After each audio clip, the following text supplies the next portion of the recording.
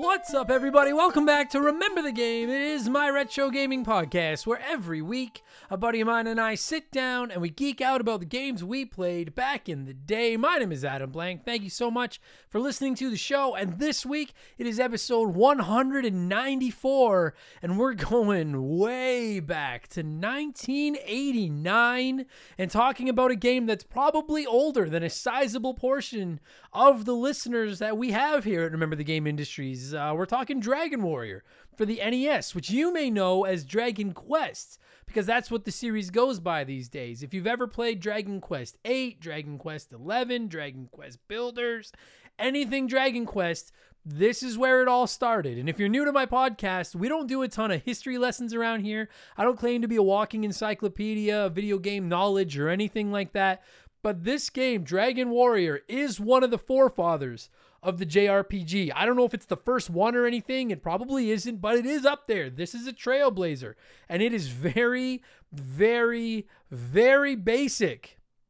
And that's why I love it. And I shouldn't love this game, really. I could take or leave JRPGs as a whole. I like my JRPGs to have a good story, which this doesn't have. I hate when they have random encounters, which this game does have. It's grindy as all fuck. That's really all you do in this game is grind. It can be confusing without a walkthrough on where you're supposed to go. You're almost certainly going to get killed at some point and lose a bunch of progress. If you play it on the original NES, you can't just save anywhere you want. This game should be taking Echo the Dolphin levels of shit from me. But you know what? It doesn't. It isn't. It won't. It's not going to. There's no Angry Adam this week. I played this game as a kid, and there's just something about it that clicks with me. Deep in my soul, I have a connection to this game. I fucking love it. It is also the only Dragon Quest game I have ever played, so don't yell at me if I have no idea what's in future Dragon Quest games or anything like that. My guest this week returning to the show is my good buddy, the gentleman of Remember the Game Industries and fellow comedian, fellow podcaster, my buddy David Ray. You may remember him from episodes like Duck Hunt and Shining Force, and he experienced Dragon Warrior for the first time getting ready for this episode. And while he doesn't love it like I love it, we can both agree that it's just beautiful in its simplicity. There's something about it, and we're going to get there in just a minute, because speaking of simple things that are oddly beautiful, it's time for yet another edition of the Remember the Game infamous intro. Dun, dun, dun, dun, dun, dun, dun! And if you're new to the podcast, welcome aboard. Consider this your warning. Our intros are a little long. They're kind of beefy, but they're fun. Our intros are like the very first part of Dragon Warrior, where nothing's really going to kill you, and you're just hammering slimes and banking gold. That's the early part of the show, minus the gold, but extra slime. And if you do want to skip the intro, go about 30 minutes from now, and you'll get into the conversation. But hang around. We talk video games and stuff. It's fun. I got to get my plug out of the way. I'll get it done once, it's done. We have merchandise, hoodies, t-shirts, coffee mugs, all kinds of stuff, posters, rocking badass art. All of our merch was designed by my man Joe. You can check him out at 4545creative.com, and you can check out our merchandise at rememberthegamepodcast.com if you're interested. It is a great way to support the little guy here at Remember the Game Industries. And if you're like, meh, close, not for me, I'm a naked person myself, well, then you can always just consider throwing us the change out of your couch over on Patreon, because for just $2 a month, you get 2 extra podcasts every week, every Thursday and every Friday, additional podcasts. You'll get exclusive access to my gaming news show, Game Patch, every Friday morning, where I look at all the biggest news from the last week in the world of modern video games. I add in my opinions and some profanity and stuff. And then Expansion Pass goes live every Thursday, and it's a different podcast every week. We do rankings, we look back at characters, we talk about consoles, we do some comedy episodes. There's video game reviews in there. This past week on Expansion Pass, I did just that. I dropped my spoiler-free review of Horizon Forbidden West. It might have been my most anticipated game of 2022 coming into the year. Top 3 for sure. I spent a ton of time with it. I've rolled the credits, and I'm finally ready to tell you if it lived up to my lofty expectations. And as is becoming tradition during the intro here, this is a sneak peek of last week's episode of Expansion Pass, my spoiler-free Horizon Forbidden West review.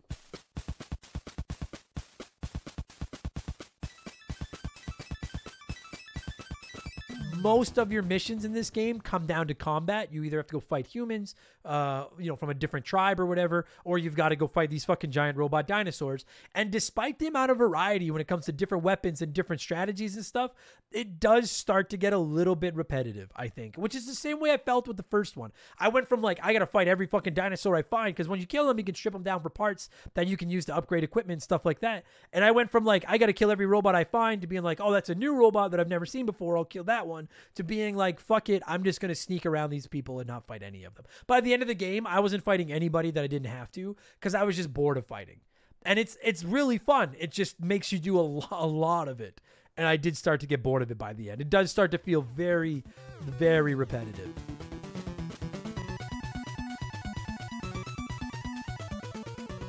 So that's now available to all of our Patreons over in our archives. And this week for Expansion Pass number 107, I'm going right back to the review well and talking about the new Sonic movie, Sonic the Hedgehog 2. I liked the first one quite a bit for what it was. I like Knuckles. This movie is setting the box office on fire, and that's all great, but is the movie any good?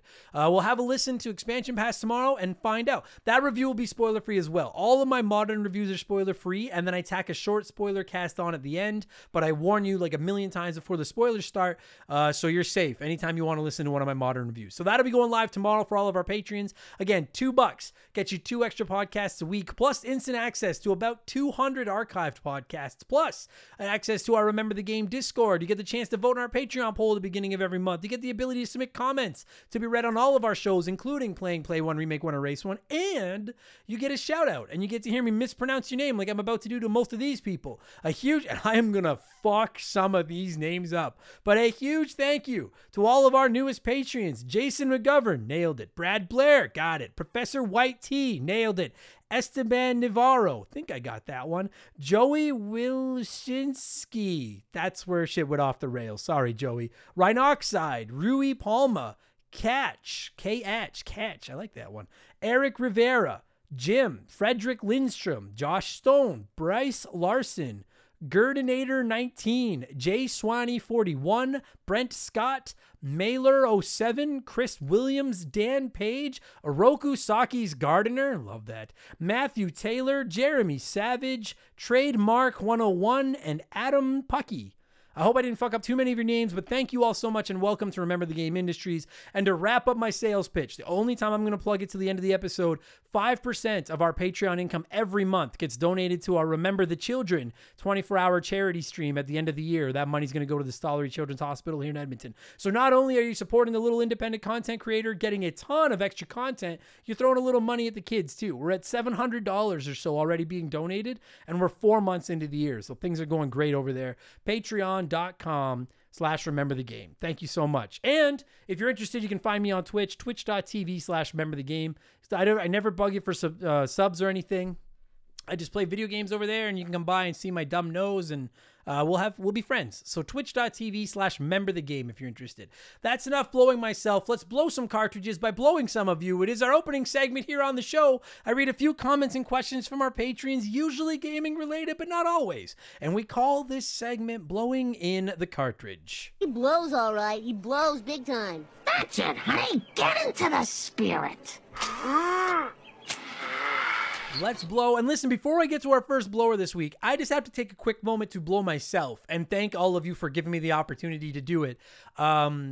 According to the website Chartable, which from how I've read and understood is fairly accurate in its rankings, Remember the Game was officially, for the first time ever over the Easter weekend, the #1 most downloaded, most listened to video game podcast in Canada over on Apple Podcasts. We've got to about 15th in the US before. I think we've cracked 8th over in the UK, but we were the #1 video game podcast in Canada. And as a Canadian myself, I am so fucking proud of that. No one can take that away from me. When I eventually get canceled, and I'm sure I will someday, I can be like, at one time I hosted the #1 video game podcast in the country. And that's fucking awesome. So just from the bottom of my big, fat, sweaty heart, thank you all so much for making that happen. I really, really appreciate it. Okay? Thank you. Let's blow. Our first blower this week is Hall of Famer LP Cole, who wrote in and said, "Hey, Mr. Blank, for someone new to Game Pass, what are your top 3 non-sport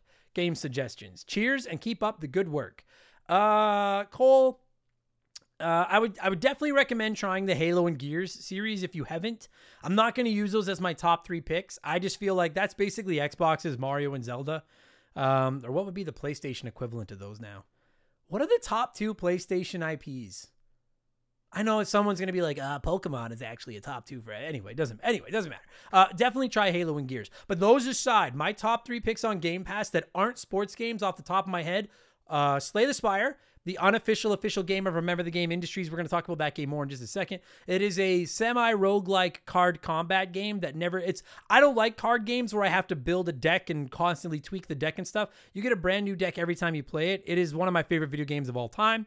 I'm also going to shout out Hollow Knight, which might be the best Metroidvania that I've ever played. It was my game of the year a few years ago, and that is over on Game Pass. And I was going to go with Doom Eternal, but I'm going to shout out Hades because I think everybody knows Doom. Not everybody knows Hades. Hades is a roguelike, isometric, like hack and slash action game that is just fucking superb. So Hollow Knight, Slay the Spire, and Hades. Those will be my 3 for anyone wondering what I would recommend off Game Pass. There you go. Thanks for writing in, Cole. Good luck and enjoy Game Pass, buddy.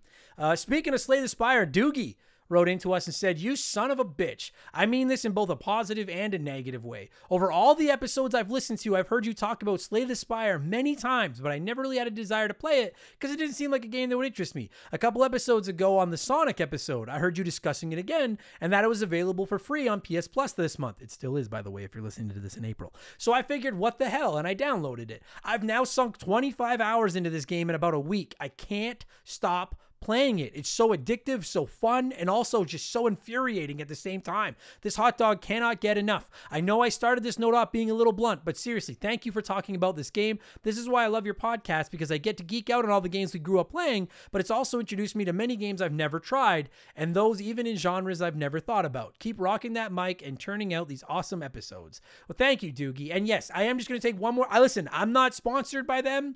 I don't get 1 red cent from the sales of Slay the Spire, but I've probably sold 100 copies of that fucking game at this point. It is available on everything. It is on Game Pass. It is a free game on PS Plus this month. It is a card combat game. You just heard me explain it to Cole. You don't have to build a deck. It is my girlfriend has put about 1 trillion hours into it on her iPad now. She can't stop playing it. It's one of my favorite games of all time. It is so good. For the love of Christ, try Slay the Spire if you've got access to it, please. And you can thank me fucking later. In non-Slay the Spire stories, Old Man Jim wrote in and said, "I recently got myself a PS5, finally. I didn't get it through a retailer, but through someone online. It came with Ratchet & Clank, and don't worry, I actually got it for a great deal, no scalper prices. And I gotta say, it's such an amazing system, and the controller is out of this world. It fits in my hand, and it feels incredible. It's gotta be in my top 3 favorite controllers of all time: GameCube, Xbox 360, and PS5. Yeah, I like that comment because it's nice to hear that somebody's persistence paid off and they finally got their hands on a PS5. And I just finished playing Horizon Forbidden West on my PS5, and I just want to give it a shout out to that controller as well. I play PlayStation the least of my big 3 consoles, and I'm not shitting on PlayStation or anything. I like Nintendo, and then usually if something's on 2 consoles, I'll play it on Xbox. But the PS5's DualSense controller is simply spectacular. It might just be the greatest video game controller of all time. It might be. And I don't want anyone coming in here being like, what about the fucking GameCube? The GameCube's a great controller. I love the Xbox controller as a whole. I actually have loved every PlayStation controller. I thought the PS4 controller in particular was great, but the PS5 controller is the PS4 controller of fucking steroids. The only thing that I don't like as much about the PS5 controller is I prefer the offset analogs like you find on like an Xbox controller, as opposed to putting them side by side at the bottom. I prefer mine one high, one low, but that's just nitpicking. It is such a great controller. So I agree with you, Old Man Jim, and I'm glad you're digging your PS5, buddy. Congrats on finally getting one. That's awesome. Dark White 73 wrote in and said, "Hey Adam, as a Turtles fan, have you watched Batman versus the TMNT? A buddy of mine showed it to me and I found it very entertaining. I really enjoyed this movie's portrayals of Batman, his allies, and the Shredder with his design pulled straight from the 80s cartoon, but by far the best part of this movie was the Turtles. While I normally get a hard-on for Jerk Raph, especially in the 03 cartoon, I felt Michelangelo stole the show with his audience standing character personality. While there are some parts you might find annoying or confusing, it's definitely a must-watch for any Batman or Turtles Turtles fan. Yes, I have seen it. I actually bought it the day it came out. I bought it on iTunes or whatever the fuck it was. Cartoon, if you've never seen it, it's animated. I've probably watched it half a dozen times. It's really good. And I agree, actually. Michelangelo, who I like Mikey. He's my second favorite turtle, but I've always felt that he's the least, he has the least depth of the four of them. And he brought the heat in Batman versus TMNT. I thought he stole the show. I agree 1,000,000%. I thought he was fucking excellent in that movie. So yeah, if you're a fan of Ninja Turtles or Batman, check out Batman versus TMNT. It's really fucking good. Also, Dark White, shout out to Raph in the 03 cartoon. The 03 cartoon is the best cartoon of the four. And I really like 2012, but 03 is the best cartoon of the four. And Raph is excellent in that series. I agree. Fucking Raph. Thank you for writing in, buddy. Mitch Mellett wrote in and said, got into this podcast to find out more about what games to buy for my recently acquired NES, SNES, and Nintendo 64, but I found out afterwards about your comedy career, which is really cool. I have a few comedians whose podcasts I listen to, but I'm from Indianapolis. Do you have any not-so-local comedians you really like? And if so, do you notice any difference between comedy scenes in different countries? Do you find yourself listening locally more than anything else? So I have kind of talked about this before, but it's been a while. In case you're new to the show and you don't know, I am a professional comedian. I say that in air quotes because I pay my bills with comedy, but I don't consider myself a professional. But I'm a touring, working professional stand-up comedian from Edmonton, Canada. And truth be told, Mitch, I don't listen to a lot of stand-up at all. I only watch a couple specials a year. I don't really listen to their podcasts. I don't know why. I don't know if it's because I just feel like I already do that so much with my time that I don't dedicate more time to it. Part of me is afraid of accidentally lifting a joke off of somebody else's, listening to I used to listen to Bill Burr's podcast all the time, but that dude riffs on everything.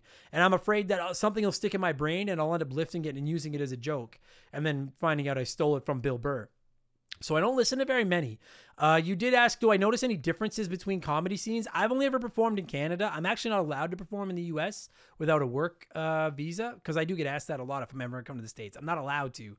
One thing that I have noticed, as far as I can tell, comedians from Europe, like over in the UK, are a lot more dry than comedians here. That seems to be the big difference. I don't see there being too much of a difference between Canadian comedians and American comics, other than obviously, the topical stuff. We talk about our monopoly money and our legalized pot and, hockey, and Canadian comics or American comics talk about, I don't know, American stuff, Donald Trump and I don't know what the fuck you guys, I don't know, whatever, they talk about American stuff. So I do see that, but I have found that, European comedians, some of them are a little bit not stuck up. I don't mean it to sound like they're stuck up. They're just much more, very dry, and I like that. I appreciate that humor. But that's really all I've noticed. I'm a very unknowledgeable comedian as far as pro comics go. So I'm sorry if that was kind of a weak answer, but thank you for writing in, Mitch. A couple more here and we'll wrap the segment up. Chris Pynchon wrote in and said, hey, dude, let's talk about Canadian beer. As an American, prior to moving to Canada, I had an image in my head that Canadians were proud beer drinkers and had amazing beers to share with the world. Then I moved here. I get presented with Kokanee, Pilsner, Molson Canadian, and various others that have left me very disappointed in the state of Canadian beer. The only ones I don't mind are Alexander Keith's, Rickards, and surprisingly AGD. Do I have a misguided understanding of Canadian beers, or is my palate just so sophisticated that I can't drink what mere mortals drink? Truth be told, I don't drink a ton of beer. Chris, I'm a whiskey guy myself, but I used to drink beer, and I agree, dude. Most of the big name brands like Molson Canadian, Pilsner, Kokanee, I think they fucking suck, quite frankly. I think they suck even more in the South, in the U.S. Like, I go down there, and some of your beer's like 4%, and I'm like, how the fuck you guys even drink this? It's goddamn water. Alexander Keith's isn't terrible. The only big name brand beer I drink with any regularity these days is MGD, Miller Genuine Draft. Otherwise, I know I'm going to sound like a fucking hippie with a scarf and a fucking charcuterie board under his arm, but I don't think our mainline beers are much better than America's. Venture off the beaten path, get creative, and try out some local brews.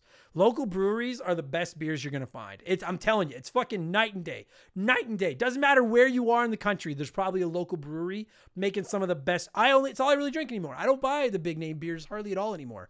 I would rather buy, some IPAs or some local wobbly pops and go there. So don't judge us on Molson Canadian. That shit's garbage. Fucking drink some craft beer and thank me later that you did. It's worth the extra money. Plus it gets up to 6, 7, 8, 9%. And that's the good stuff.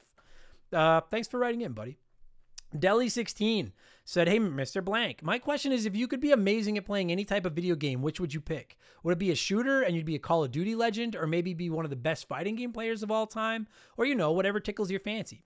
Honestly, Deli, it'd be fighting games. No, I don't even have to think about it. If I could instantly be amazing, like top level quality at any fighting or at any type of video game, it'd be fighting games. Because I am beyond scrub bottom level quality, and I admire the way good fighting game players play their fighting games. So I would instantly just be like world-class fighting game.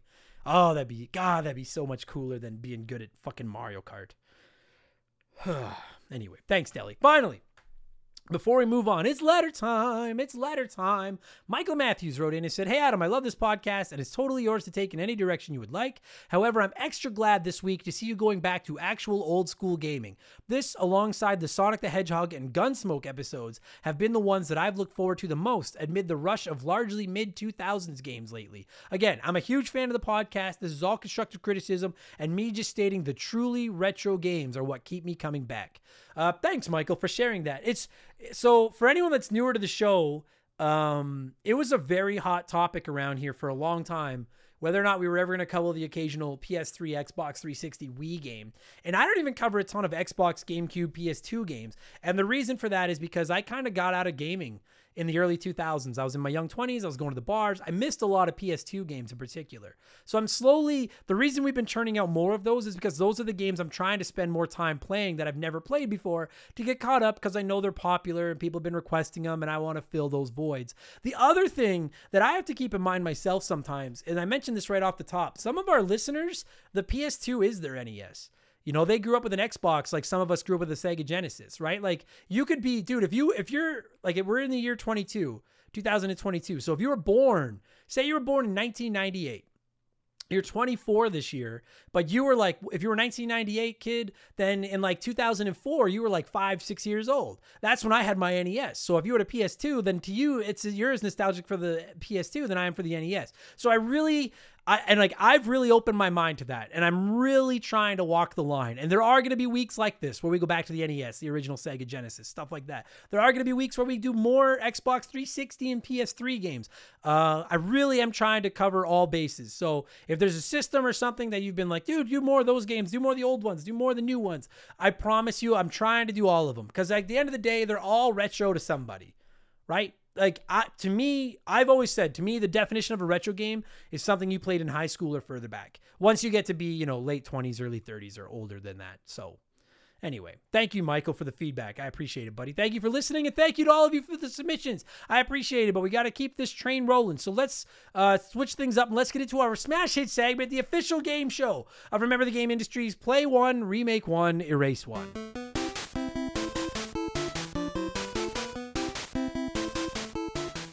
And a huge thank you to Classic Concentration from the NES for unknowingly providing us with the theme music for the show. The rules are simple. Every week, I give our Patreons 3 retro video games. They can play one as it was released, remake one as a modern game, and the third game is erased from time forever. And as always, there are no wrong answers, but there is a right one. We'll get there in just a minute. And this week, I figured we're talking an NES RPG and Dragon Warrior, so I went with 3 more of them, albeit not tried and true JRPGs. We got Willow, we got Star Tropics, and we got Crystalis. I don't know how you pronounce that. I'm going with Crystalis. That's how I'm going to say it.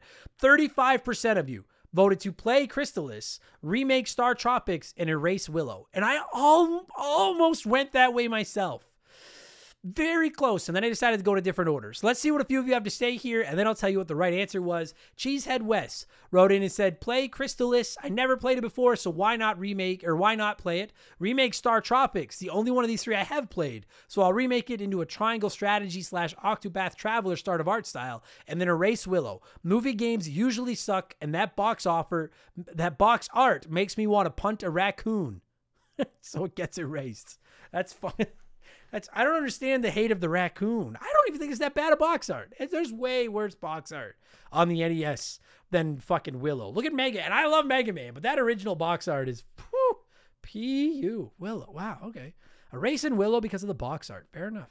Gernardinator 19, not the first Grenardinator, the 19th, wrote in and said, I'd play Willow because it was an awesome game. It was an awesome game. Remake Star Tropics as it deserves a remake, and erase Crystalis as I never played it, and based off the gameplay, it looks very meh. All right, I can live with that logic, and I appreciate that you said Willow is awesome, because Willow, I didn't play a lot of Willow, but I do remember thinking Willow was awesome as well.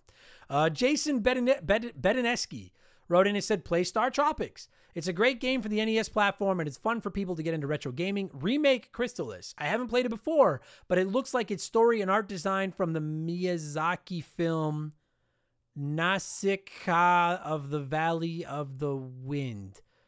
You're on fucking double secret probation for fucking putting that in there, Jason. You know goddamn well that I can't say that word, Nausicaa, but it's got 2 A's and the second A has the 2 dots on top. So what is that? Nausicaa of the Valley of the Wind.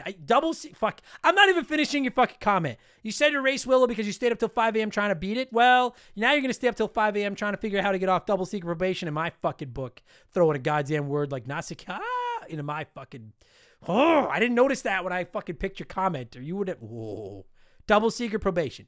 Blindy from the Optional Boss podcast said, play Crystalis because I haven't, even though I own it, and it's always been brought up within my group of friends. I'd remake Star Tropics. Just an update is fine. Keep it 2D, change it to 16-bit, adjust the controls and difficulty accordingly. I love it. And erase Willow. Sad that it's Capcom, and Capcom usually delivers on quality, especially back in the day, but I just haven't heard of it. And I can't erase Star Tropics, and I really want to play Crystalis. You've never heard of Willow?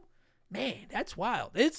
I can't believe how many people are throwing shade at Willow. And like, I'm not going to sit here and die on the hill of Willow, but it's a good fucking game, man. People need to show a little bit of love. Shawsome One knows what's up. This one is easy for me. I'd play Willow because it was my first ever RPG and I love it to death. I'd remake Star Tropics. This game is definitely slept on and it's in my book as a top tier classic. And a remake for this game is well worth it and deserved. And I'd erase Crystalis. This game just didn't appeal to me at all. Fair enough. Dude, everybody loves Star Tropics. You're not seeing a lot of Star Tropics hate around here, which I like. And Bryce Larson wrote in and said, first time playing as a new Patreon. For the record, you're not always going to get read when you put that in there, but I feel like some of you have figured out that if you put that, it's the first time, you're probably going to get my fucking attention. And that worked flawlessly, Bryce Larson. Well played.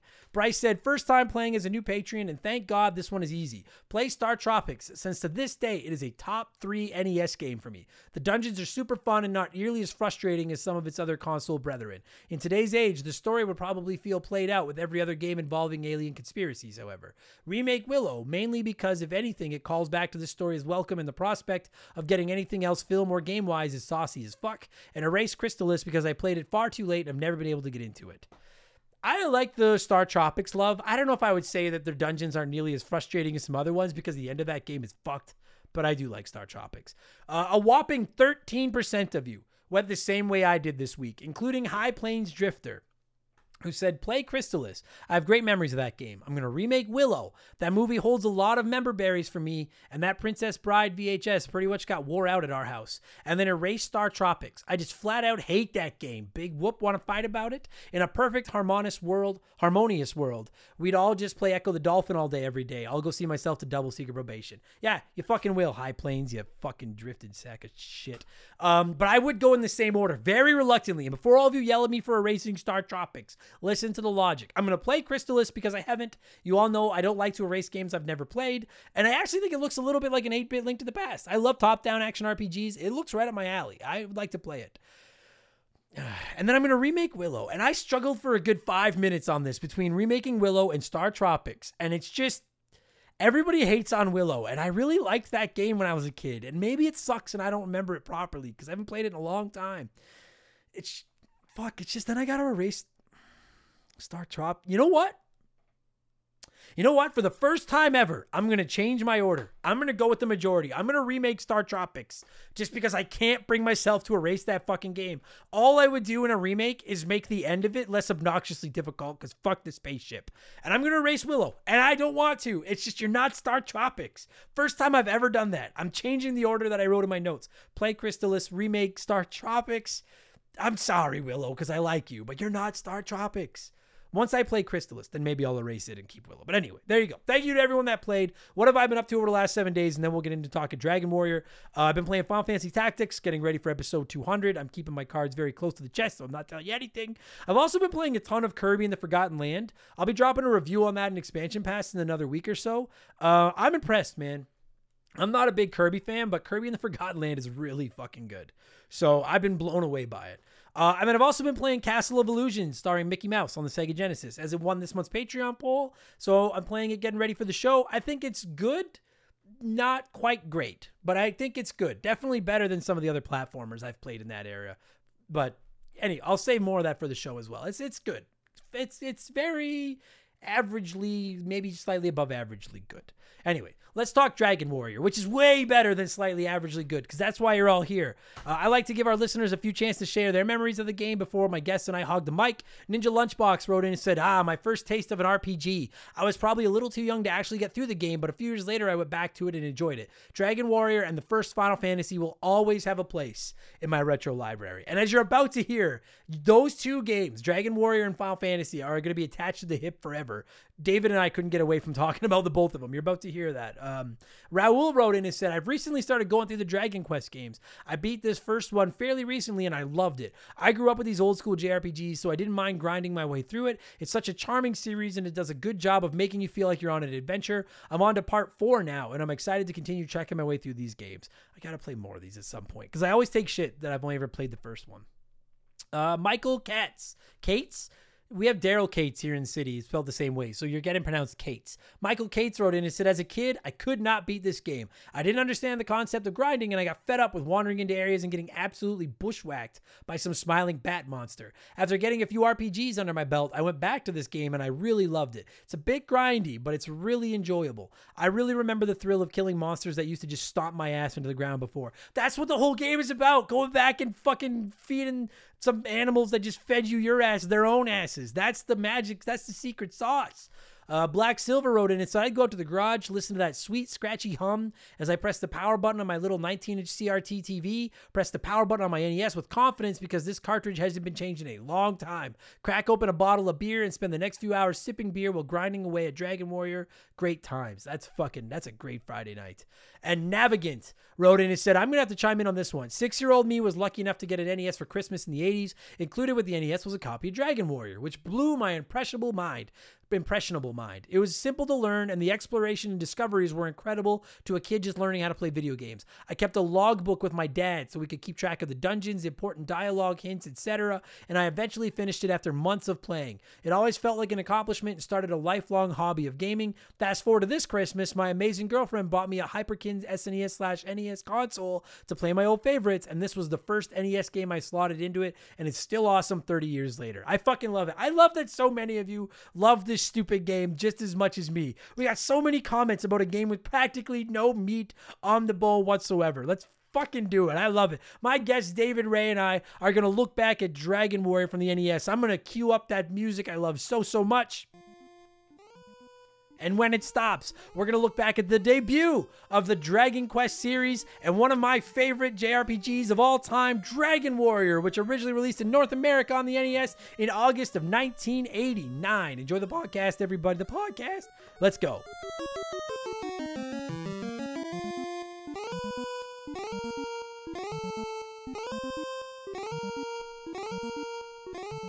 Okay, so joining me via the blank phone this week is a returning guest to the show, a very good friend of mine, the host, or I guess co-host of the Quantum Kick Flick I'm not editing this out. We're leaving this all in. That's what you get here at Remember the Game. You get the blooper reels. Take 2. All right, joining me via the blank phone this week is a very good guest of mine, returning guest of the show, co-host of the Quantum Kickflip podcast. Nailed it. The gentleman of Remember the Game, my buddy David Ray. How's it hanging, man? I nailed it that time. Well, I mean, sort of. Like, I'm not really a co-host. I'm like a cast member, I think would be a good way. Well, damn it. Okay, hang on. Take 3. Okay, joining me via the blank phone this week. No. We get it, yeah. Yeah, we'll nail it. We'll get into we'll plug your show at the end. But yeah. I haven't talked, I mean, I guess I just talked to you for like 20 minutes, but I haven't talked to you on the podcast for a while. How's it going, buddy? Yeah, I'm doing pretty well. Yeah, as we'll get into later, we're coming towards the end of the first season of our podcast, and so I'm very excited. Getting That's ready for the Fringe Festival here in Edmonton, so it's life is slowly returning to normal, and I enjoy that. It's So, exciting, right? Like yeah. I mean, it snowed last night, so it's friggin' winter again. But like, it's kind of spring, and like festivals are coming back, and we're allowed to go outside again. And like, so like, what better way to celebrate being able to go outside again than to sit indoors and talk about a 35-year-old video game? That's the way Yeah, to perfect. celebrate it. Yeah. So we're talking, as you probably know, everybody, from the intro, the music, the title of the episode, all that stuff. We're talking Dragon Warrior. I'm going to refer to it as Dragon Warrior, despite the fact that it is technically the first Dragon Quest game, and maybe some people know it that way. Because growing up, I played this on the NES, and I only knew of it as Dragon Warrior. Truthfully, I was like in my 20s before I found out that this was actually the first game in the Dragon Quest series. And before everyone yells at me, I have still never played another game in the Dragon Quest series outside of this one. This is the only one that I've played. So I'm sure there's at least 2 nerds that are getting mad and getting ready to send me hate letters right now. But this is the only one that I have ever played. So I won't be referencing anything else in this series. So David, I'll turn the floor to you here. I know you just played this for the first time, but do you know anything about the Dragon Quest series? Are you more experienced than me? I maybe only slightly. I think I played. I think it was Final or Final. Oh boy! See, here That I tells you know. where my Here brain they goes. come. Here they come. Dragon Quest X was probably like I think I played it just a little bit. Okay. Oh no, that's not the one either. No, I'm sorry. I got my Wikipedia page because I'm like I knew that there's a couple of things on here. I'm like I don't remember. Yeah. It might have been an offshoot one because I know that there's kind of like it branched at different points for into other styles. But like I feel like I played one other one down the line, but it was not a series that I was super keen on or anything. Okay. Yeah. So then before Yeah, anyone I'm gives with us you. hell. I'm with you. Okay, so Yeah. before anyone yells at us, we don't know anything else about these games. Like I always imagined Dragon Quest versus Final Fantasy being like Star Wars versus Star Trek, like the nerds just being like, Yeah. well. And like the thing is like I'm gonna be honest, and like I know this is gonna rattle some people, but like this is the only Dragon Quest, Dragon Warrior game I've played. And despite its almost ridiculous simplicity, I like it better than a lot of Final Fantasies that I've played. This is a guilty pleasure of mine. Despite the fact that I'm not a huge JRPG fan, dude, I could play this game. I could play this game for years and just never beat it. And it's just you can just put on a podcast or smoke a joint and not know what's going on and just grind to your heart's content. And that's what I love about it. It's so basic. And that's what makes it so beautiful, in my opinion. Beautiful is the word for this game. It's beautiful, in my opinion. There's like I'm coming in on this game as like an NES expert. Like that, I feel like that's really my place. That's the system I grew up with. Yeah. And to play this one, it's very interesting. Like I can see like why you would call it beautiful or why people have an attachment to this game or whatever. But to me, my best way of describing it, it's like it's a museum exhibit for role-playing games that come after it. Like it feels like it hits all of your it sets up everything that comes after it. Yeah. Like I know when we did the Super Mario Brothers game, it's just like, oh, this sets the standard for this, or everything that comes after, you can point to this game, kind of a thing. And so Dragon Quest feels like this. The thing that stands out to me is like it has some help boxes that it tries to explain the game, but it's explaining stuff of like HP means health points and MP means like it's so basic. It's the first one, or amongst the first ones, that it has to explain what HP means, which is in everything else that comes afterwards, right? Yeah, I'm not gonna sit here and like because you all know, anyone that listens, I mean, if this is your first episode of Remember the Game, buckle in, because this might make you go insane. Because, like, I don't know anything about video games. I'm certainly not going to sit here and pretend to be like a gaming historian. I don't know if this is the first JRPG. My understanding is that this is one of the first JRPGs, at least on a console. And it's so very clear. It's very clearly so. Yeah. And that's what I love about it. Because you're right. This, like, Super Mario Brothers, like, kind of set the table for platformers and console platformers. I guess the platformers in general. And you were my guest when we did the Shining Force episode, which, like, I look at as kind of like, it's not baby's first tactical RPG, but it's like because it's not an easy game, but it's a very basic, simple tactical, like, it's very bare bones tactical RPG. And that's how I feel about this one. Like, this is like as bare bones. If you've never played this game, like, this is as bare bones as a JRPG gets. You get one character, you can't name him. The story is a 2 out of 10 at best. You basically just go from town to town, and every time you find a new town, princess. Yes, you have to rescue the princess from a dragon, and it's like almost like a spoof on RPGs in that sense. And, like, you literally just go from town to town, and every time you get to a new town, you just walk around the outskirts of that town fighting enemies until you earn enough money to buy the new armor and weapon, and then you move on to the next town. And that's all it is. Yeah. There's barely like a story in amongst people. Like, they give you some basic hints about what to do.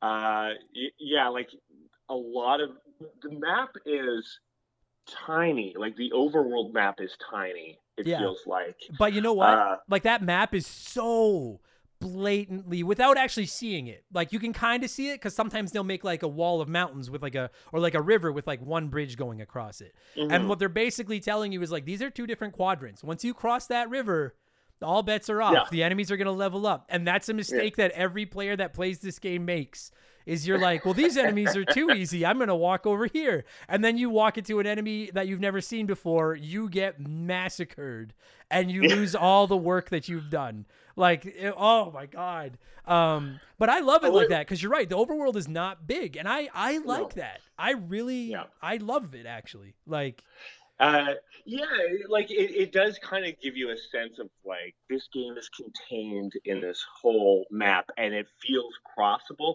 which also makes it a little bit easier to some of the more pernicious kind of aspects of the game are mitigated because of the fact you can see how big the map is. You know how, like, oh, okay, well, I just know I need to get over there. It's not that far. Because of all the random encounters, which I'll get. Like, I have some complaints about this game, and there are certain things that I like. I kind of wish were back in games a little bit more. But like, this game is so basic that it goes out of its way to explain how keys work. Like, it explains how, you use a key once and that's it. It's a magic key, and it opens any lock, but then the key is gone. Like, they made an in-world justification of what's happening. Like, I feel like I've played games all my life where keys are just kind of a resource that it's so basic and fundamental to it that you never think of it again. But this one, like, no, it makes sense. Don't worry. But, like, there's something about it, because, like, it's just, like, I've notoriously talked about how, like, I play JRPGs, but they're not my wheelhouse. Like, they're not my ace in the hole. They're not my go-to genre. But, like, I played the original Final Fantasy a couple years ago for this podcast, and I played it on the NES. Like, I played old school Final Fantasy. And really? It was fun. You know, it showed its age, but it was I enjoyed it.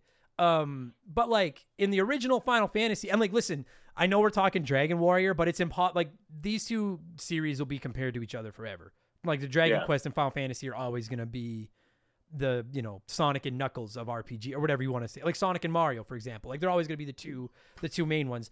The original Final Fantasy, you have a party of 4 characters, and you could pick from different classes, and those characters all have different abilities, and blah, blah, blah, blah, blah. Much bigger overworld, stuff like that. This is, like, one character, one class. He's just a knight with some magic spells.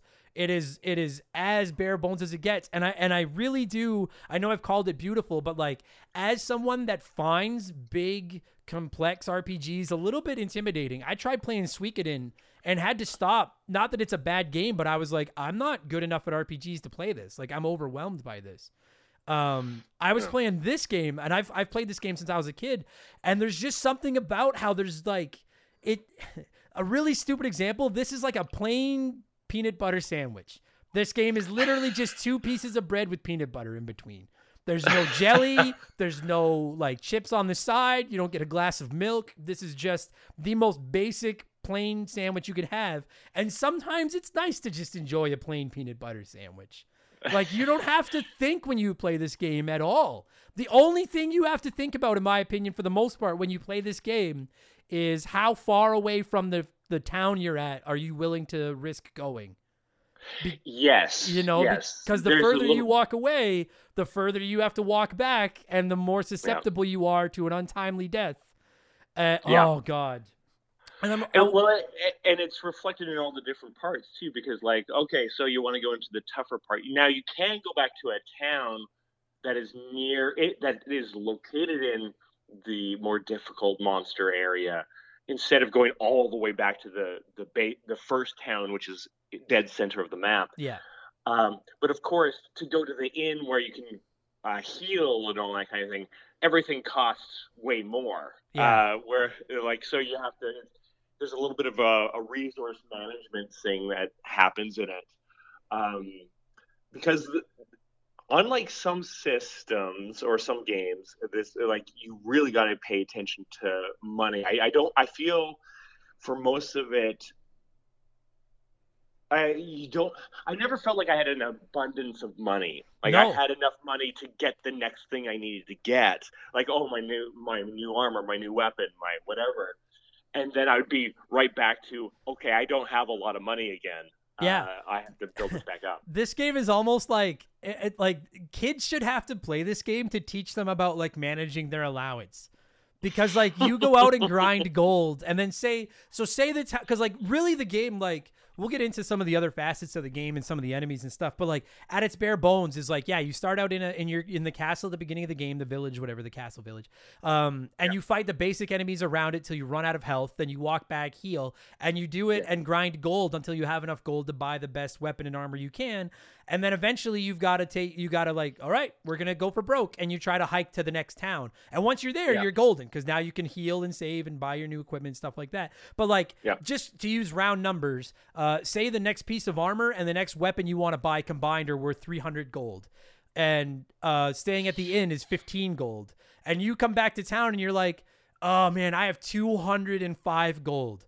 So you're like, I could stay at the inn, but then I don't have enough to get the new armor. If I buy the new armor now, have I got enough health with that armor that I could go out and fight enough to earn enough money to go back to the gold? It's like being a kid and being like, you have a $5 allowance. You could get yourself a chocolate bar, but now you don't have enough to buy that comic book too. And it, like, I know that's really dumbing it down, but like, I love that mechanic. I don't know what it is about it, man.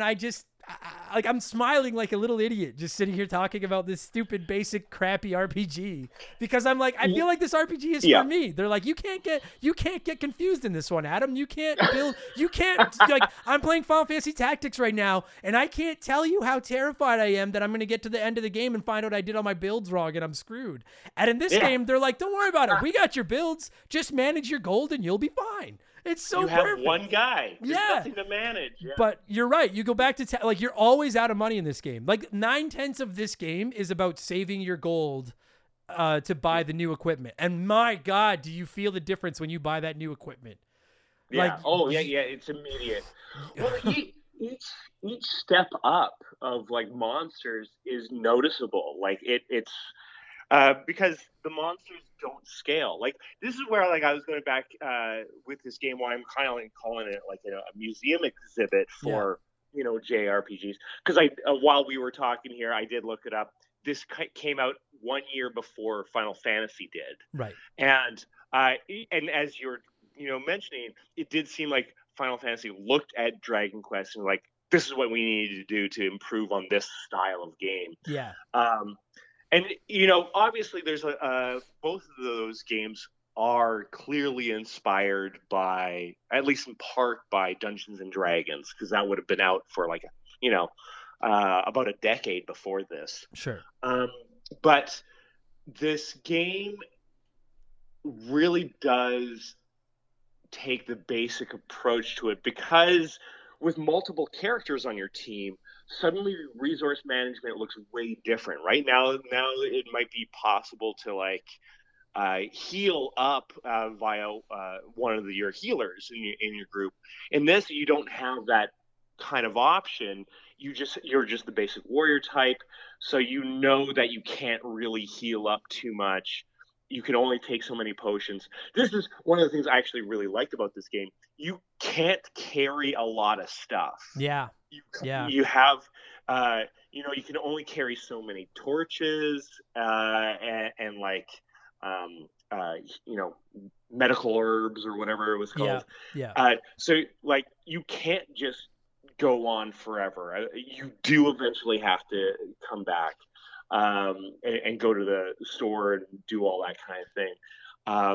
It's as much resource management as it is anything. Like when you first unlock like the cure spell and you have enough magic points to use it one time, it's like, this is super exciting, because you're like, as soon as I start running out of HP, I don't have to run back to town and go through the process of saving and everything. You're like, I can heal once, but you're like, I have one shot at this. So you want to let your HP get as low as possible before you cash it in, but you also don't want to risk like getting surprised by something and getting killed. And then like you said, you can't. And it beats you on the initiative or whatever. Like it goes first and it's like, oh, well, that's it. I'm done. Yeah, you know? It's a very risk and reward game. And I love that mechanic of it. Like I really can't get over how, like, I think, because like, okay, I wanted to ask you, because like I played this on the NES, like as a kid. I used to rent this game all the time. I didn't beat it until I was an adult and I used the walkthrough. Sure. But I used to rent it as a kid, and I would like just sit there like an idiot and I didn't even realize like I was like, I had already played Final Fantasy II on the Super Nintendo before I would get my hands on this game. And then I would pick this game up, and I would just like love the simplicity of it and just grind away and just have fun with it. You played the Switch version? Yeah. I don't know what all the differences were, but like, so I'll ask you then, like, I guess this is something we could talk about toward the end of the show, but I'm interested as someone who's a much more into RPGs and Dungeons and Dragons and this kind of game than I am. Like, is it too basic today? Like, did you think it's like, would you think it's boring for someone today? Yeah, like I'm even trying to think of this game really is Final Fantasy for kids, for children, because there's not this would be I could see this opening up some kid's mind, like just like how Shining Force opened up my mind to Dungeons and Dragons and fantasy and all that kind of stuff. I can see this game being a similar kind of a thing. But it is very basic, and it is the more annoying qualities of it is that it is very reliant on grinding. Like you cannot not grind. No, because the math is just not there to just like, oh, straight shot it to the next town, get your armor, straight shot it to the dungeon, get the thing, come back to the town. Like, you have to kind of do multiple trips attempting the dungeon, because the dungeon's like a maze. And you only have a limited, you don't see very much. You need your torch to kind of like light up a little bit more of the maze. Yeah. But you don't, it's difficult to get a sense of the layout unless you go through it and figure out the maze, and you have to memorize the maze, especially once you run out of torches and hit points. And I was like, okay, I got to start walking my way out so I don't die before, and lose all my stuff. Yeah. And there's no, like, if this isn't Final Fantasy where, like, you have tents where you can leave the cave, use a tent, heal up, save, and go back in. Like, this game is very much like when you set out from the town and you go to take on the next dungeon or whatever. Like, it's one thing to be walking around the town grinding, but when you set out for that dungeon, you have, like you mentioned already, like you have a very finite amount of resources, and when they run out, Like it becomes like, not only do you need to have enough to get into the dungeon, but you'll get about halfway through that dungeon and you have to make a decision. Like, have I got enough to get back to town? Because if I don't, there's no saving unless you're playing it somewhere where you have save states or something. Like, do I have enough to get back to like, you have to leave yourself enough to like do everything in reverse to get out of there too. And it can really, really suck, man. Like, that's the intimidating part of this game. It's all grinding. That's the whole game, is grinding. The whole game is grinding. You're talking about save states. Now, save states I've seen help in so many games. I don't know if save states is going to help you too much aside from like, am I at the end of this dungeon or not? Right. Like that's about it.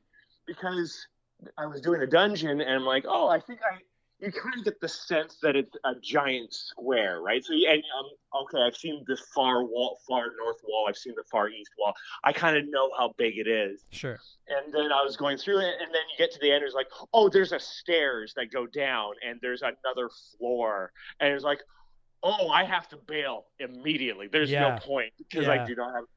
The other thing is, you're talking about like tents and all that kind of thing. Another major thing, maybe it comes later on. Like I did not finish this game. I played a decent amount of it, but regaining magic points is pretty difficult. Do they have like ethers or anything like that later on in the game? No, magic points are worth their weight in gold. Like, like they're valuable. And you're right, dude. Save states, like, you can so easily soft lock yourself in this game. Yeah. And you know what? Now that I think about it, maybe that's why the save system works like it does, at least in the original version, where like you have to get back to town to save. It won't let you save in a dungeon, because you're right. You could get to those stairs, like you mentioned, and be like, oh no, there's a second floor. So then you save, you use your save state, and you're like, well, at least now if I die, I die. But if you don't have enough resources to get out of that dungeon and get back to town, the save state is worthless. It's worthless. And like, you can't bank on just running away from every encounter you run into in this game, because it doesn't let you run away very often.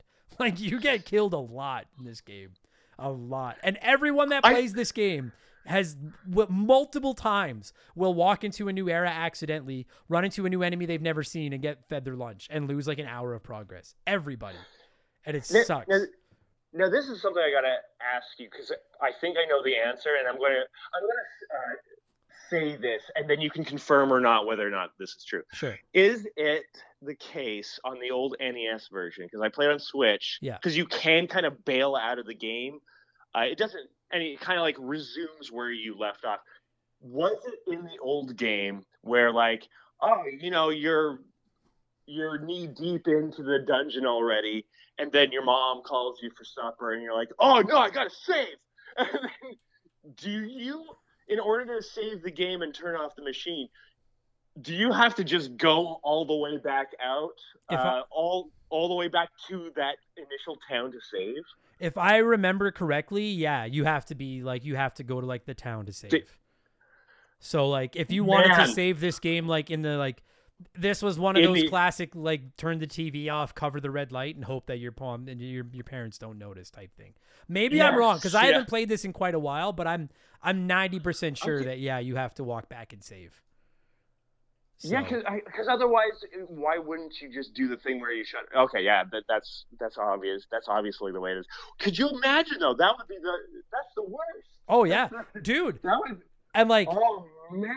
Like, and again, like, not that I like, this is not a gaming historian podcast, but my understanding is that the Japanese version didn't even have saves. Like, it only had like passwords.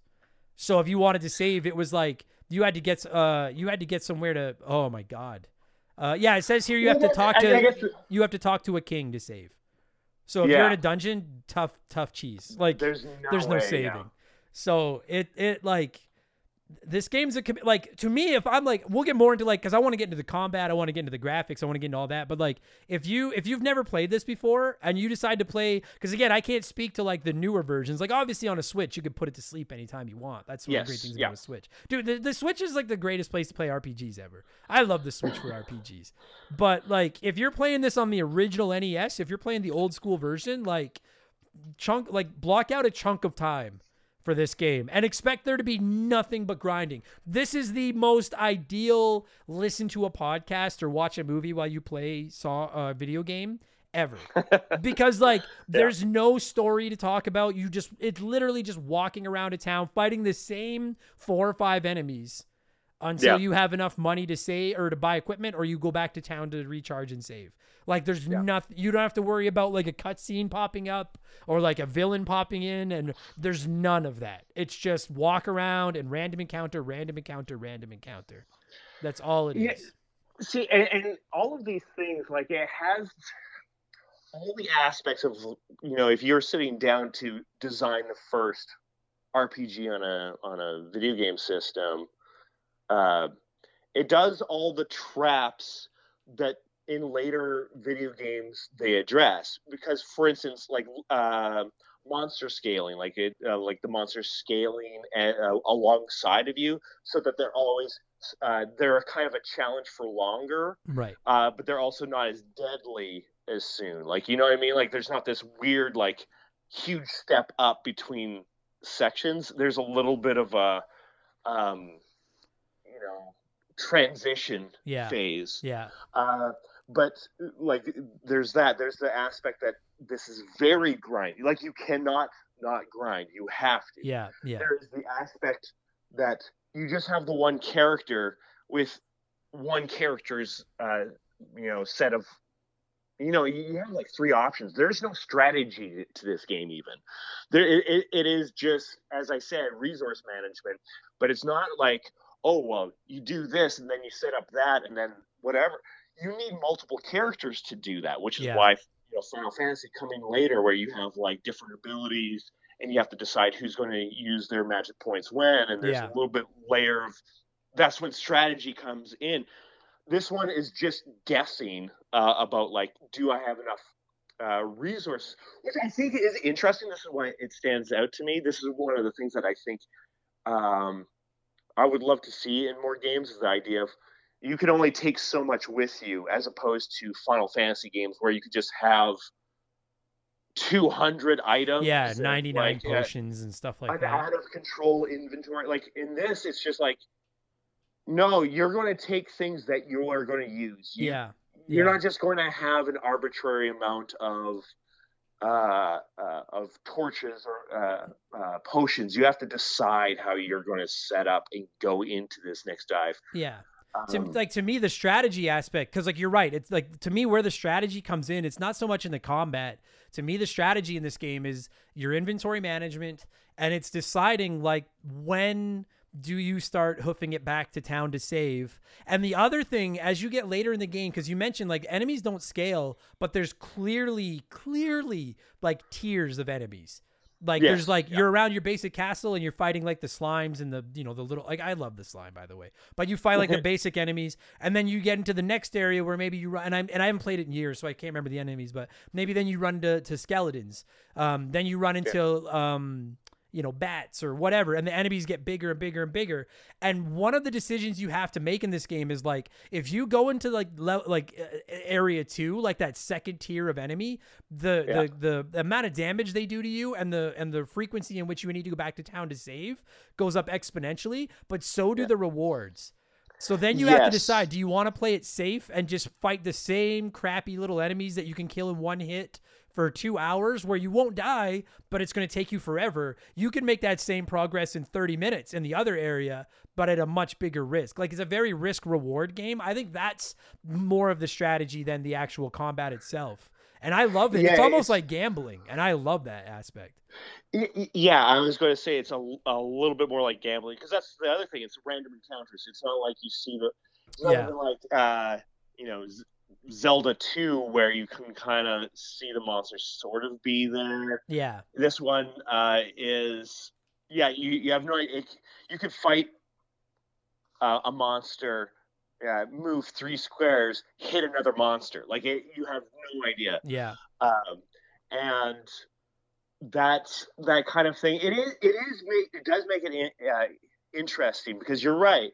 If you could take that slow way in making sure that you don't die, but it's kind of like, if you're going to make the best use of your time, you kind of got to go into that next tier, maybe kill one of those monsters, and then huff it back so you have a bigger chunk of change. That's how it starts. Maybe buy upgrades. Yeah, that's how it starts. Is you go into that new, because eventually it is like your butt clenches, man. Your ass clenches a bit when you go into a new area because you're like, what's in here? And then when the first enemy pops up and you're like, okay, let's see how this goes. And like sometimes you're like, oh, that wasn't so bad. And sometimes you're like, that thing wrecked me. But you kill that one and you're like, okay, good enough. I'm getting the hell out of this area. I'm going back to save. Then I'll come back to this area, fight one more. But then maybe you gain a level and now you're like, well, now I can kill 2 of these things before I have to go back. And I think that's what hooks me, because like maybe some people that are listening to this that have listened to my podcast before, like you hate grinding, you hate random encounters. And I especially hate random encounters. But there's something about how this entire game focuses around those things that makes it work for me. And I love that risk reward feeling of going into a new area. And like it is, you never fight more than one enemy at a time. Yes, like it's always 1v1, which I really like, because like you really do learn. Dude, you hit to the point where you go into a new area and after you've been in there for a little while, you're like, I know it's probably going to take me 3 attacks to kill this thing. And that thing is going to hit me for 10 damage every time it hits me type thing. Yeah. And so you can really plan that as you go in. And I like that mechanic a lot. It's so basic that it allows for some strategy in it, in that sense, which I love this stupid game. I love it. It does, it does feel like it is a different game than Final Fantasy. Beyond obviously it's similar themes, similar things happening, but this does feel like a different style of game, different style of approach. The fact that the flee option makes way more sense in this game. Like I feel like flee is a viable option at points where it's just like, oh no, I am desperate. Like that last fight really did me in. I cannot take a hit. Yeah. You're fleeing and you're just hoping that you are faster than the monster in the turn order, and you're just flee becomes vital at points. Yeah, like dude, in a normal Final Fantasy game, like I use Final Fantasy 4 as my example because that's the one I know best, but like I maybe run half a dozen times throughout that whole game. Like I'm like, and it's near the end of the game, like I don't run. In this game, like you run all the time. It almost, going back to comparing it to gambling, like it's almost like folding your hand at poker. Like you have to fold sometimes in this game, or it's not, it doesn't matter. There is no being a hero in this game because you don't have enough options. You like, if you're out of healing items and you're out of magic and you've got like 10 HP left and the enemy you're fighting does 12 HP damage, there's nothing you can do. It's run or get game over. You have no other options. And some would consider that a detriment. I kind of, again, getting back, like I think there's something kind of cool about the simplicity of it. Like I like that idea a lot. It does change your what your typical role playing game decision making is. Yeah. I think is a curiosity about it, something like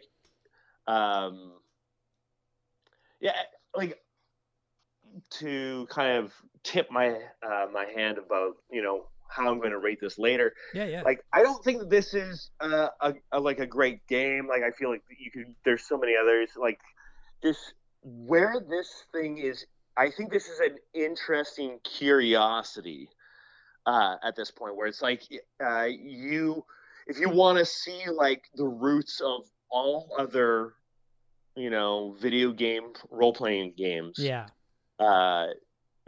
this is an interesting one to look at. You can see like why some of the options that don't get used as often, such as flee or run or whatever, like why they are in there originally.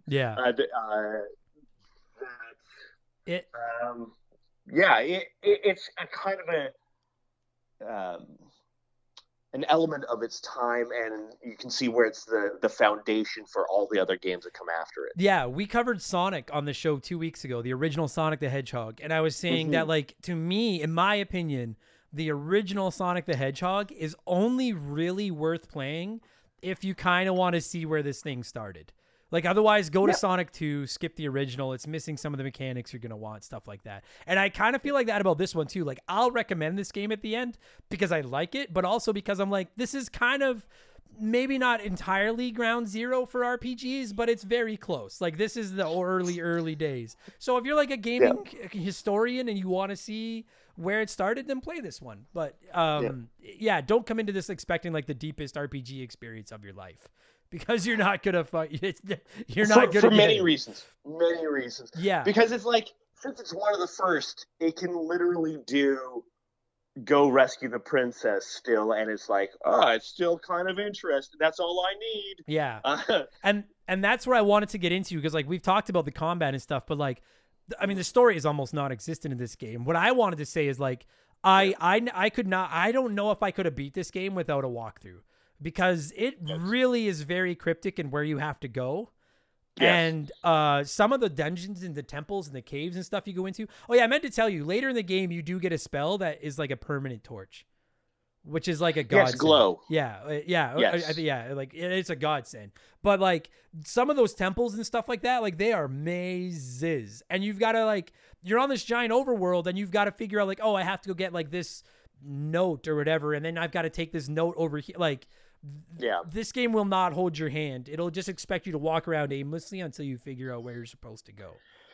Yeah, because whereas like some games, Zelda, the puzzles are like inherent to the room or whatever. You have to solve the puzzle for this one room, right? Or maybe a dungeon-wide puzzle.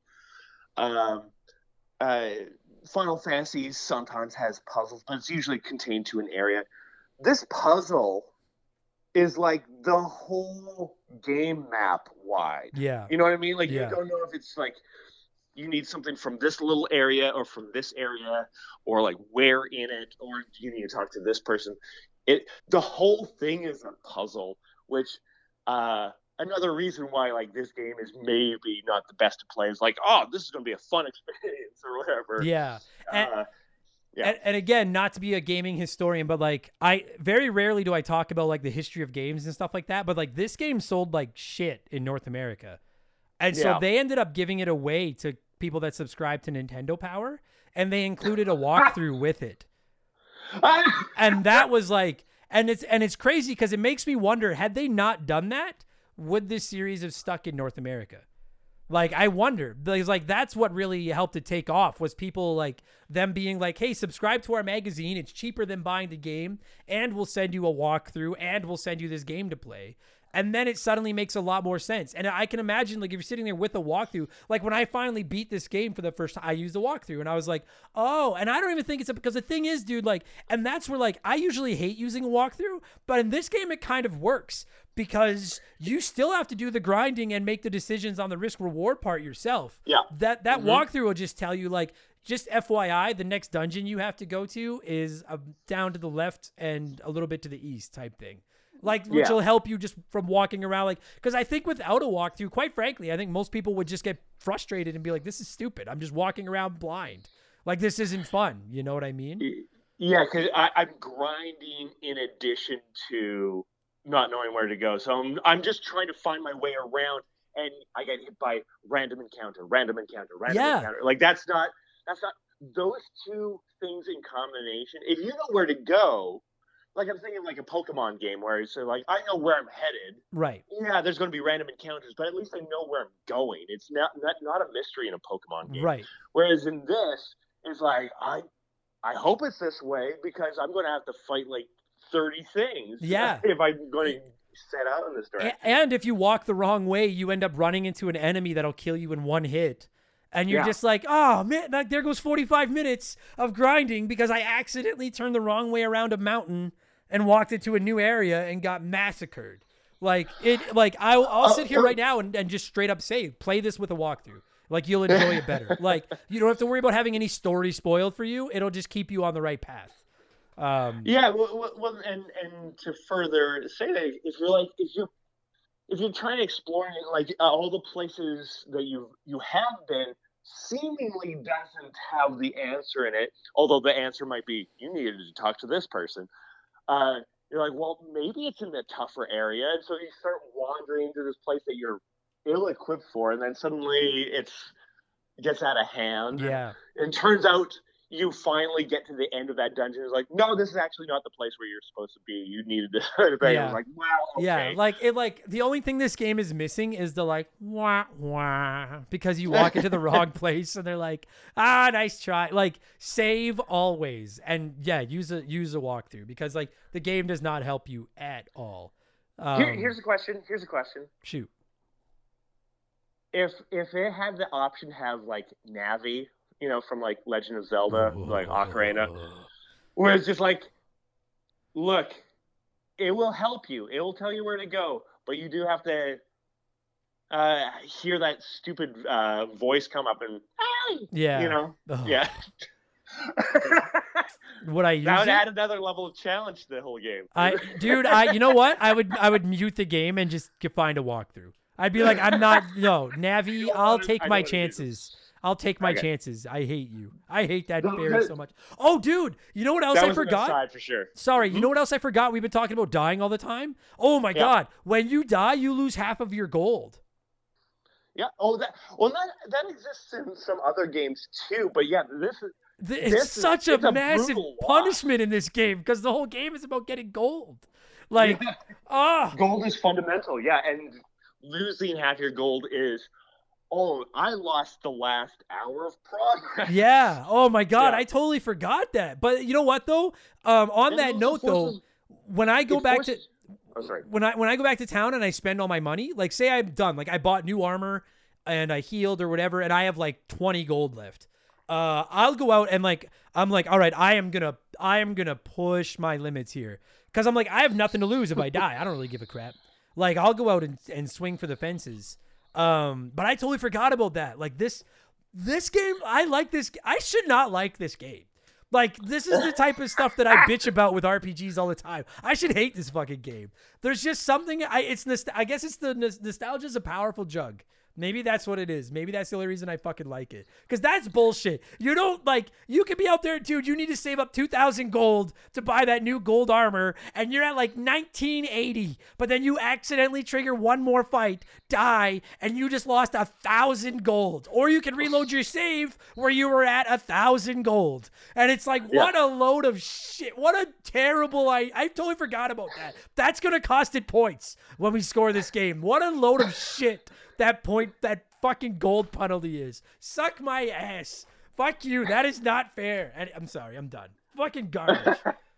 Fuck. Well, I think what's also interesting, because like I'm thinking about the big differences between this and the the thing that I think changes is like one person versus having a team of 3 that goes out into the field. Right. Is just like, yeah, if you go down, that's it. You lost all that stuff.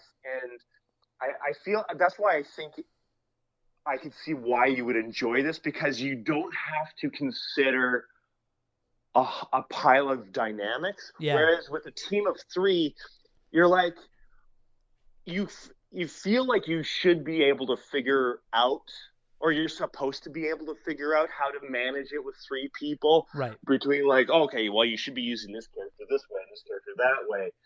Theoretically, I should be, and when you die in those games, you feel like kind of stupid. Yeah. In this, since it's just one character, the decisions are way easier to make, or the calculations are way easier. Yeah. So it is. That's why it's like, I think this game would be great for kids who are maybe just getting into this stuff and might stream along to something better. Yeah. So before you can start going into the games with multiple characters, and more things going on, more dynamics. Yeah, and on that note, like the thing I hate the most about RPGs as a whole is every time I get to a new town and if I have a party of like 5 people or whatever, like that. This is why, as great as Final Fantasy VI is, I'll never like it more than Final Fantasy IV. And the reason for that is because I hate having to equip a dozen people. Like, I hate dealing with everyone's equipment. I hate that part in any RPG. Even some of my favorite RPGs of all time. The reason I like Super Mario RPG so much is because everybody has 2 items and there's only 5 characters to worry about. It's their weapon and their armor, and I'm done. Whereas, like, I hate having to deal with everyone's loadouts. Every time I get into a town, I'm like, here comes 20 minutes of boring inventory management and selling stuff and buying stuff. And that's what I like about this game is you get into town, and it's basically like there might be 2 or 3 weapon and item weapon and armor options. And clearly, the more expensive they are, the better they are. How much do you want to grind? And I like that. I think that's really, I kind of never thought of it until you said it. I think that's what tickles my fancy with this game is the lack of inventory management that I hate having to do so much in other games. Because I was talking about resource management. This game definitely has resource management, which is your hit points, your magic points, your gold, and like inventory slots, which I think is huge too. Because the thing is, with some games with huge inventories, or like the idea of like, this sword is good against these kind of enemies. Yeah. But you better have your other sword in case you run into those kind of enemies. Yeah.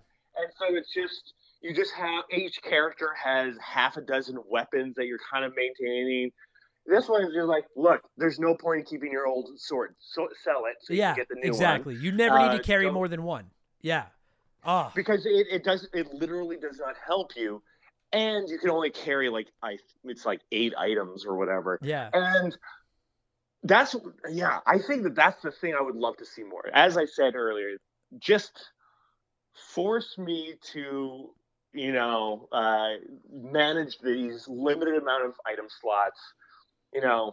That's make me decide what is more valuable as opposed to like, I might need this later. Yeah. No. Dude, stuff, you will need everything. Every slot. Every Final Fantasy game I've ever played, like when I start getting a little bit of money, I always buy like 5 gold needles, 5 maiden's kisses, and I never use those things ever. But I always buy them like, just in case, and then I never fucking need them. But you're right, you can be so frivolous because you've got this magical, I don't know, backpack or something that you can fill with 3 trillion items. It all comes down to the simplicity of this game, and that's what I like about it. The other thing I wanted to touch on before we get to scoring this thing, and now you play the Switch version, and I've looked at pictures of the Switch version, and it looks nice. I just wanted to say, the NES version of this game, it looks kind of, I mean, obviously it's very primitive. It's a mid-'80s NES game. The overworld and all that looks very primitive, but you know what I think looks phenomenal in this game is when you trigger a battle and it goes to that first person view and there's just that one enemy looking at you standing in whatever background you're looking in. I think frankly that's a little ahead of its time. Like I think that looks I think it really adds a bit of immersion. Is you're the one hero and you just came across an enemy and you're looking right at the slime or the skeleton or whatever. It's a POV shot. Yeah, kind of thing. I'm a big fan of that art style. Like, I think of Earthbound mostly when I think of that kind of art style. But to do it in a game that's like, 10, 15 years before Earthbound on the NES, and it actually looks like I'm looking at a picture on the Wikipedia page right now of you battling a blue slime. And it actually I'm like, dude, for like a mid-'80s NES game, this looks really good. Like I really like that art a lot. That was a great design choice because as I've been playing on the Switch, I can tell where they've updated some graphics and what are kind of like, oh, this is probably how it was. In certain sprites, like a lot of the character sprites are kind of redone for the Switch. You can kind of tell because they're not as blocky. But then the background is completely blocky, like very pixelated. Sure. And but yeah, that POV shot of the monster seen in front of you, adding like where you can see the expressions and like the details in it, it's really taking that weakness of the NES and finding a way around it. Just like how Punch Out does that. Yeah. The whole thing why Punch Out has such great characters and like makes you attached to them is you can see all the detailing on them by making them super huge, and they just take up your whole field of vision, so you can kind of see, get attached to them. If they were just like the sprites that you would see, say, in Final Fantasy games, where it's just like they're tiny little things and you can kind of like tell what they are, but they do look like a collection of pixels. there's something lost there. That I do see why that was a great choice for them to make, and giving the game more personality. Especially because, again, going back to the fact that you're a one character party. It really this might be a stretch of a comparison, but like in a slight way, it's almost like an NES Skyrim. Like you're out there just by yourself and then you come across these enemies and it really feels like it's you versus that one enemy. You're not controlling a team that you're not like when I play like like even the original Final Fantasy, like you don't feel like you're one of those 4 characters. You feel like you're just like the overseer controlling these 4 characters against those guys. Yeah. In Dragon Warrior, it feels like, oh, it's me versus this slime or it's me versus this skeleton. And it feels like the stakes are higher almost, which I really like. And on that note, just quickly, I just want to shout out like, dude, the slime in Dragon Warrior, Dragon Quest, whatever, maybe... Is that the RPG equivalent of the Goomba as far as like legacy and like just iconic status? Like I have such a hard on for the slime in Dragon Quest. I love I just love that little blue slime. He looks like a Hershey's Kiss, but with that big smile on his face. I love the slime enemies. I love them so much. I just wanted to shout them out. Like I wish there was a slime amiibo. I would buy a slime amiibo if there was one. I can believe that. Yeah. They're awesome. I think most of the monsters in this game are very detailed and like look great. They look really good. The skeletons look like classic D&D skeletons. Yeah. You know, what you would picture in your brain of like, if I'm going to fight an animated skeleton, this is what it looks like. Yeah. And so, yeah, I think this game has that ability to have to stand out. Yeah. I'm just thinking if they did not have that, this game would just feel a little bit you're like separated from it a bit more. Yeah. Like it gives it humanity to a certain degree. Yeah. Agreed. Mm-hmm. I can't believe we got 52 minutes out of this game. Like, considering that, like, there's not a lot to talk about in this game. Dude, we did Duck Hunt for like an hour. That's true. Yeah, we did. We did do Duck Hunt for like an hour. Listen, like, I shouldn't like this game. I don't know why I like this game so much. I'm surprised you do, actually. I am too, but I don't know what it is about it. I have such a soft spot in my heart for this game. I almost don't want to play any other Dragon Quest game. I almost want to just be like, no, this is my one, and it's the best one, and the rest of them suck. And I know they don't yell at me, but I just really, really love this game for some reason. I don't know why. Everything about it should piss me off, but I love this stupid game. I bet there's going to be people that recommend you should give this one a try or something like that. But I from what I can recall playing like the offshoot of it is a lot more. They take on some more of the aspects that you see in Final Fantasy over this one for sure. Yeah. They're like, from what I understand, Dragon Quest XI is like a masterpiece. Before everyone writes in telling me to play more Dragon Quest games, I don't want to play any more RPGs. I have like 3 more on my plate right now as it is, and I'm RPG'd out. I don't want to play any more damn RPGs. So I don't. They are a grind. It's such an investment to play an RPG. It is, yeah. Okay, so then, boy, oh boy, how the hell do we score this damn thing? I think there's 11 Dragon Quest games, isn't there? Let's go with that. There's 11 mainline Dragon Quest games. I'm going to look that up before everyone yells at me. Dragon Quest. I'm looking it up right now so that nobody gives me hell when I'm like, oh, there's 12 or whatever. Dragon Quest 1, 2, 3, 4. Yes. No, oh, damn it. Oh, no, to be announced. Dragon Quest 12. Okay, so we're going with 11. There's 11. So let's do that. David, if you were going to score the original Dragon Warrior / Dragon Quest out of 11, and this is a hard one to score in 2022, what would you score this game? Well, like usual, I'm going to give it 2 ratings. Yeah, no, that's good.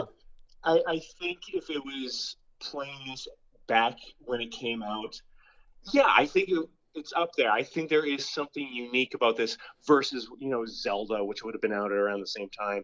Even Final Fantasy, that maybe comes a little bit later because the gameplay is separate. Yeah. That it probably is around a 7 or an 8 if you're talking about 1986 when this thing came out. Yeah. It's going to be up. Right, we're out of 11. Mm-hmm. So like an 8 or a 9, Okay. an 8.5. Let's go like somewhere there in the development of 9. Okay. And then in terms of now, I think it does go back. If you have interest in seeing the history of some of these things, if you that's interesting to you, there's like the curiosity of it, the novelty of old games. I think it can, I think it's interesting. Maybe around a 6. Sure. But if you're like wanting a cool role playing thing, this is like a 2. Yeah. I Yeah. think. No, I get it. Yeah. Yeah. There's many games have come after it to do better, but I did find it interesting. Like, that's the thing. I like watching old games and like, I see where everything came from now. Sure. Yeah. Yeah. Like, because I love it, I'm giving it a 9 out of 11 because I love it. This is like my Bart versus the Space Mutants of RPGs. I know it's not very good, but I love it. If you've never played this game and you're listening to this, you're like, I'm going to give this a shot now. I could imagine it's like a 5 or a 6. Like, it is not a great game. It's history is what it is. This is like, listen. It's not easy to defend, but subjectively, that's really what these ratings are, right? Exactly. All ratings are subjective. Like, I would tell a platformer fan that's never played Super Mario Brothers that I'm like, Super Mario Brothers is like a 9 out of 10 today. Play it, you'll love it. I can't say that about this. If you're a big JRPG fan but you've never played this game, I recommend trying it for the historian's sake. But like, you're not going to be like, oh my god, that's the greatest game I ever played. But it's so weird. I should not like this game, and I love this stupid game for some reason. So I can hear the music in my head that's probably playing, like a 9 out of 11. I love it. So David, thank you for indulging me and talking Dragon Warrior. I really appreciate it. And no problem. before I cue up some music and flip it over to the outro, you stay pretty busy on your own right these days. So the information will be in the description of this podcast. But tell people where they can find more of your jabbering if they want to listen to more of your jabbering. The best thing you can probably check out is Quantum Kickflip, which is an actual play podcast of an upcoming role-playing game called Slug Blaster. It's being developed here in Edmonton, and we got the chance to play it in advance, and we've made a whole kind of narrative podcast delving into the lives of these kids, going into other dimensions to pull off weird stunts and everything.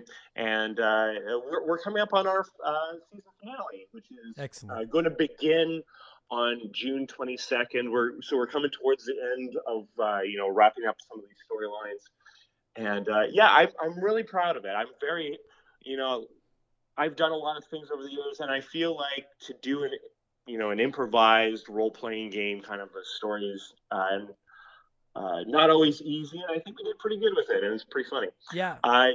So you can find us on Facebook and Instagram and all that kind of thing. You can go to our website, which is just quantumkickflip.com, and you can also find us on all your normal podcasting apps. Yes. And I'll have his information in the description of this podcast. I know for a fact there are members of our community that are big fans of Quantum Kickflip, and I almost assure you it's far more professionally done than my podcast is. So I recommend checking it out. I'm always impressed with Rob, and the thing that I'll highlight for video game players especially is Robin. He makes music for each episode as we go into a new dimension or whatever. He makes music specifically for it, and it often sounds like the Super Nintendo version of cyberpunk music, or it sounds like it should be in a Mega Man game. And every once in a while I'll throw him a curveball where it's just like I like to throw montages at him, and I'm kind of a Rocky kind of a character. So of course I threw at him at one point Punch Out, using the Punch Out music, and I kind of sang it, and he took my mumblings and my hummings, and he was able to turn it into a song that sounded a lot like Punch Out without actually using the music, because we don't want to get in trouble. But of course, yes, only idiots use actual video game soundtracks in their podcasts and risk getting in a lot of trouble for it. Only the dumbest of the dumb. And with that said, I'm going to use that to cue up the Dragon Quest soundtrack to end this podcast. David, listen, buddy, it was great chatting with you. Thank you so much for doing this. No problem.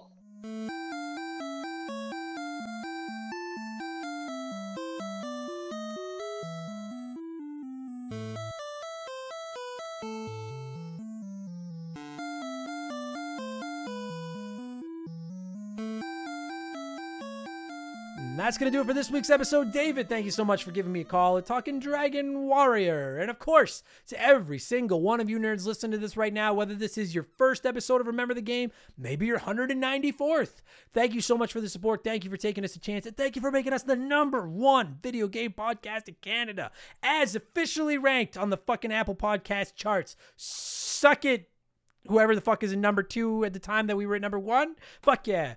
If you like the show and you're like, this does not suck, maybe leave us a nice review on your podcast service of choice. Give us those 5 stars. I'm not sure what they do, but it's my job to ask for them. And if you're like, man, I can't get enough of this guy's voice, maybe consider supporting us on Patreon. Subscriptions start at just $2 US a month. You get 2 additional podcasts every week, every Thursday and Friday, instant access to about 200 additional ones. And then we got all kinds of other perks depending on what level you want to sign up. When you can join our Discord, where there's like 400 or 500 members, and they're really nice, and they're always getting games and video games together. Like, it's really cool. It's just a fucking great place. It's one of the last non-shitty places available on the internet. Patreon.com/rememberthegame. Plus, don't forget 5% of every Patreon pledge every month gets donated to the Stollery Children's Hospital. So you're doing some good for the kids too. I also have a P.O. box. You can find that address at rememberthegamepodcast.com. If you're interested, no big gifts. Just show me a postcard or a letter, something little. Let me know where you're listening. I'll send you one back. We'll be friends. And please don't forget to check me out on Twitch. I stream over there Tuesday nights, and then just whenever I can get on. Your best bet is to just throw me a follow. It's completely free. I don't beg you for donations or subs. You can just come hang out, see my stupid nose, and we can talk about video games. Go to twitch.tv and look for Member the Game, not Remember the Game. Member the Game. Fuck whoever has Remember, because I can't have it.